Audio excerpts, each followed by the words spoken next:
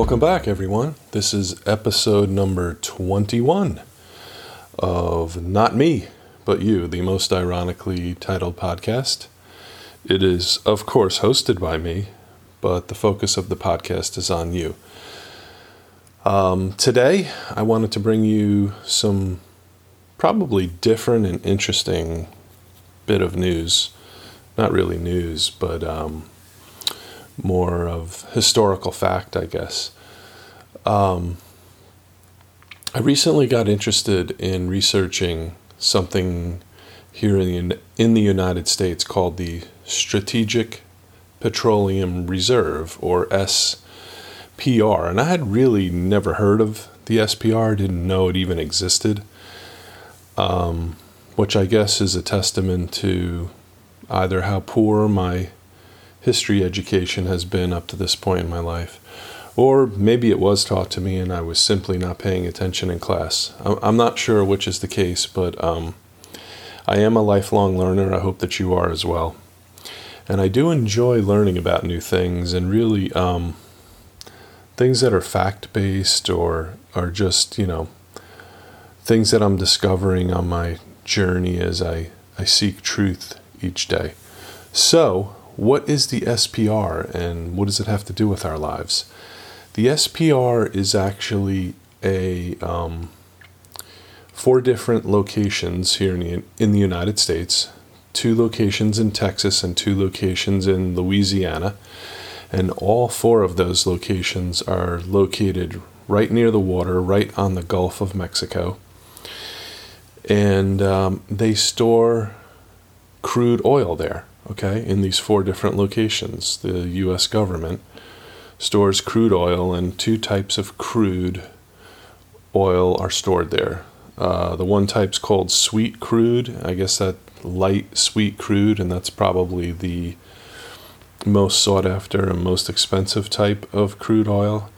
And then there's also some sour crude oil stored there. And what makes it sour? It contains sulfur. So I guess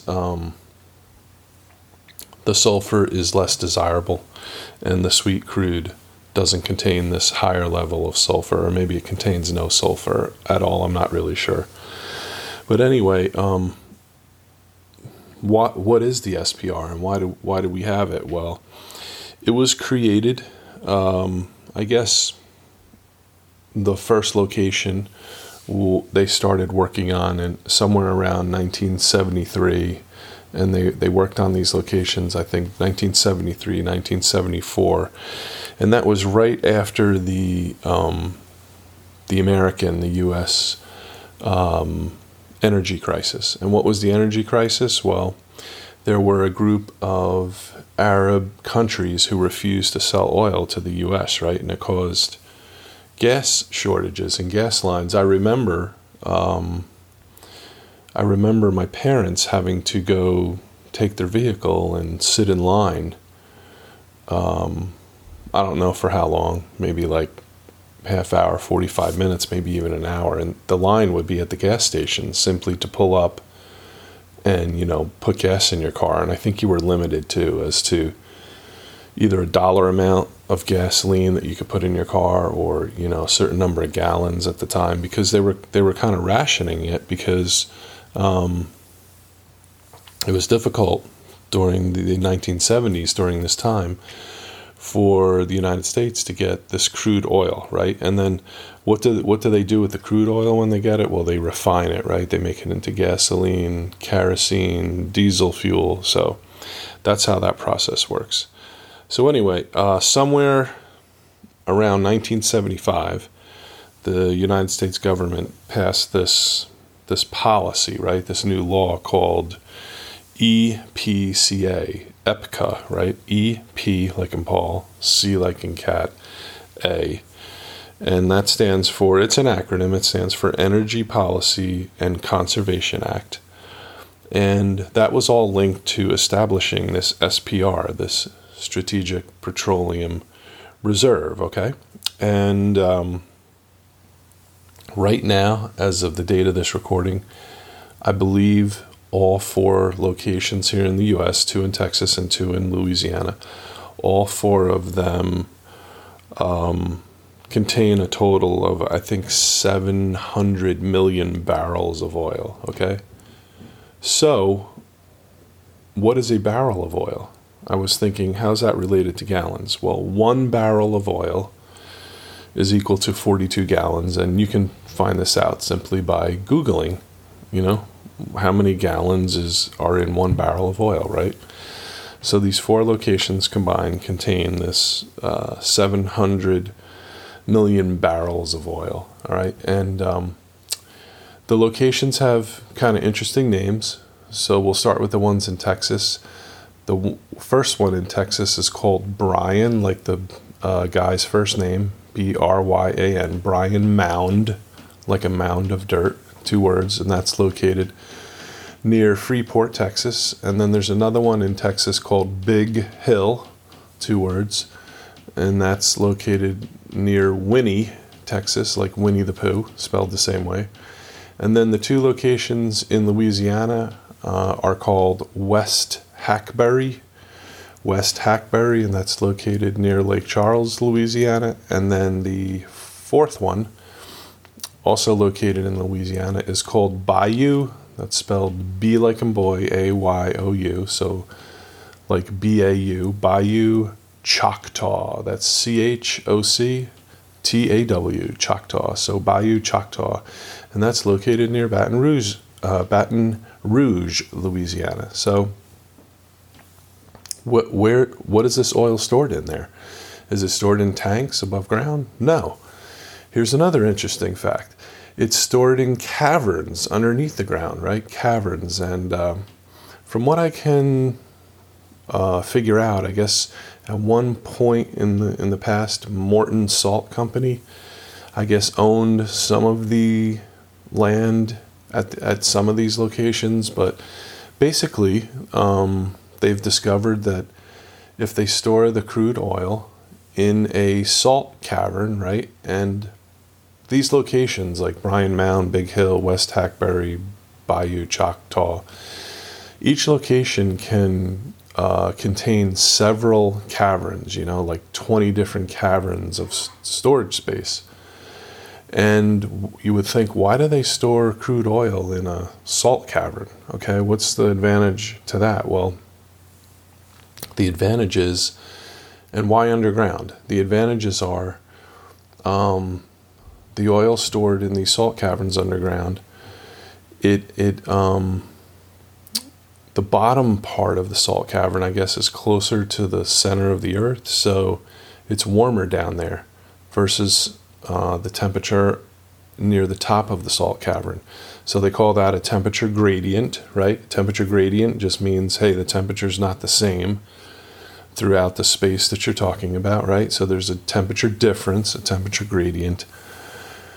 And why is that important? Well, the warmer temperature near the bottom of the salt cavern causes the oil to move and then, I guess, percolate to the top, and that kind of naturally causes a movement of this oil, and it keeps the oil moving, and somehow that's better for the oil. It helps preserve it longer. So it's just kind of interesting to me how that all happens naturally. Okay, so SPR, Strategic Petroleum Reserve, several million barrels of oil, all stored in these salt caverns at 4 different locations, 2 in Texas, 2 in the state of Louisiana, and all 4 of those locations, if you look on a map, they're all located on the Gulf of Mexico. So I would imagine that maybe oil's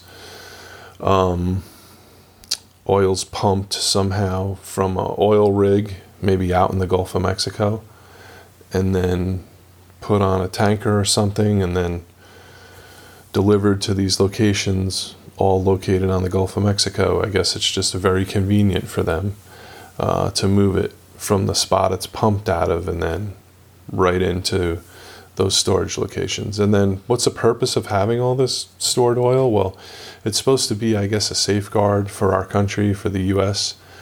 If there was ever a disruption again in the supply of crude oil to our country, that they could dip into these reserves, right, and to try and offset whatever temporary supply. So sometimes if there's a hurricane that hits, or the government will authorize taking some of the oil out of these 4 locations. So who are the 2 people that can authorize that? One is obviously the President of the United States can authorize that. And I believe the Secretary of Energy is the only other person who can authorize to withdraw oil from this SPR. So basically you have 700 million barrels, 700 million barrels of oil in this SPR, and it kind of functions as a bank, there's times where the oil, the president or whoever, or the secretary authorizes removal of it, and then that oil is sold, and then it's used to, offset, I guess, budget shortfalls. So basically our government, the United States government, is using that oil at times, like withdrawing it and selling it, almost like a physical bank, right? Like you would withdraw money from your bank account when you needed to pay a bill, So that's interesting to me. And what else? Oh, they are limited, I guess, physically in how much oil they can pump out of the SPR, any of these 4 locations each day. So they're limited to 4.4 million barrels per day.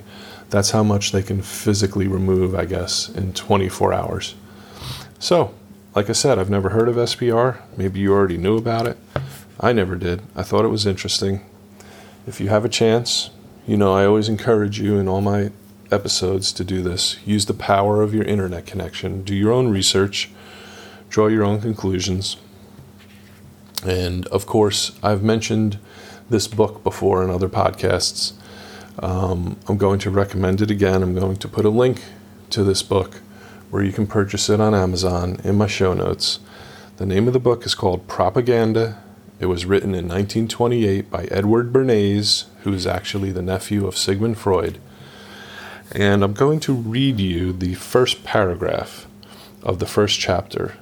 The first chapter is titled Organizing Chaos, and it reads like this. The conscious and intelligent manipulation of the organized habits and opinions of the masses is an important element in democratic society. Those who manipulate this unseen mechanism of society constitute an invisible government, which is the true ruling power of our country. Interesting and powerful thought there, right? It's a very interesting book. I highly recommend you read it if you never have. What I have taken from this book, and there's times in my life where I go back and reread this book, refamiliarize myself with the concepts. And I'm doing that currently again. I'm rereading it. What I find is it really applies to modern day life, right? I feel like if you're someone who watches the news in the United States, and you can, or even worldwide, right? CNN is a worldwide network. I think it's available in several countries on the globe. I feel like the people who create the news or select the news, there's like this sifting of information that goes on, and I don't like that process. It makes me uncomfortable and nervous. And then there's also a manipulation of the news, and I think it's purposeful. So that's, again, why I encourage everyone, use the power of your internet connection. Turn off the TV, don't watch, network or cable news, and only do that and consider yourself informed. I don't think you're informed, especially if they're sifting the information before you ever see a story featured. And if there's people there who have agendas, right?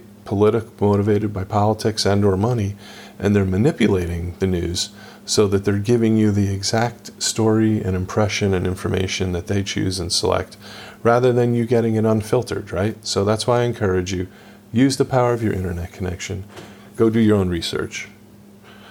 I like to end my communications this way. You know that I often encourage you to have courage today to pick one thing and work on your dreams. And if you haven't visited any of my websites, if you're interested in how to cook low-cost but delicious meals at home, go check out healthywisecooking.com. That's healthy, not silly, but wisecooking.com. Go check out WayPa Today, spelled W-A-Y, like in Paul A, today.com. That is the companion website to this podcast. Check out the Facebook page, WayPa Today, Twitter account, WayPa Today, Instagram is WayPa today. And you can also find Healthy Wise Cooking now on Pinterest. That's a new endeavor that I've started a Pinterest page. So if you're on Pinterest, you can check me out there. All right? Until next time, this is Arden.